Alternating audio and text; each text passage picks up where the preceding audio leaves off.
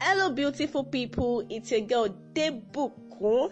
I am so excited to be here again, and I'm sure you are excited to hear from me too. I want to say a big congratulations to everyone listening to my podcast right now. As in, it's not easy. We've come to the end of 2020, a year of gratitude, a wonderful year, a special year, a year full of ups and downs, highs and lows, but we thank God that we are survivors. We thank God that we are alive. It's not easy at all. I'm sure some of us will be asking different questions in our heads right now. Questions like, why should I be grateful? What should I be grateful for? I had many plans this year, and the year 2020 decided to ruin everything. I wasn't able to achieve my goals for this year. So people will be like, oh, this year is a bad year. This year is the worst year ever. But let me tell you something. This year is the best year to some, because they were able to achieve their goals. But to us like this, that we didn't achieve all our goals, we should still be thankful, because now person way they alive, they achieve goals. Oh, if actually you didn't achieve anything this year, God has given us the biggest achievement, which is life. At least we see the end of 2020. That is even enough. We are alive. We are survivors. At least you survived. So I don't see any reason for you not to be grateful.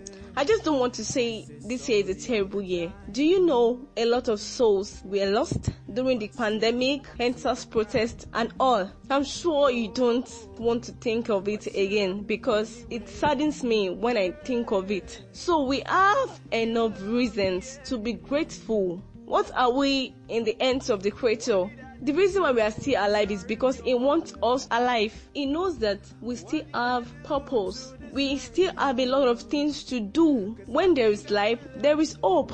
So that's your goals that you didn't achieve, you can still achieve them. Or that your plans that 2020 decided to run, you can still proceed with it. There are a lot of things that you can still do. So I just want to beseech us all to forget about all the things that 2020 took away from us, because we're gonna achieve them. I know some are not achievable, but those that are achievable, we can still achieve them in this coming year. So we just need to be strong. Don't lose hope yet. You can still do a lot. You still have a lot to do. That is why you are still alive. You still have your purpose to fulfill. You still have many things to achieve. You still have to be recognized for that big achievement. So I don't see any reason for you not to be grateful. I think that's all about 2020. I'm sure some of us are already preparing for 2021. Some of us are gisting about the outgoing year. Some of us are there gisting about the incoming year. And some of us are in the kitchen cooking. Some of us are resting, some of us are eating, some of us are already preparing for the crossover night. So guys, that new car you want to get, you can still get it this new year we are moving into. That uncompleted project, you can complete it this year. Everything you wanted to do last year but you weren't able to do it, you can do it this coming year. You know, I'm already calling 2020 last year. Just bear with me, because it's already last year. We are already moving into the new year in a few hours. All we have to do is just to be intentional this year. So this new year, you can write out your plans, your goals, and everything you want this new year and work towards it. And I pray by God's grace, you are going to achieve your goals.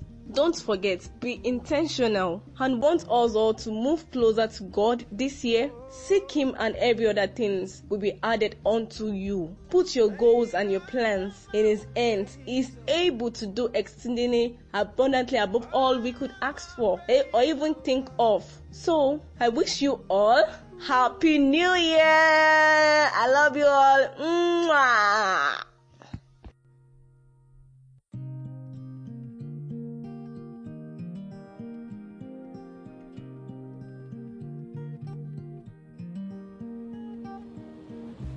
Am not worthy of your love. You shower me blessings from above. Nothing I will do will ever make me worthy of you. But you love me anyway. When I try to leave, you said, my child, stay. Why did I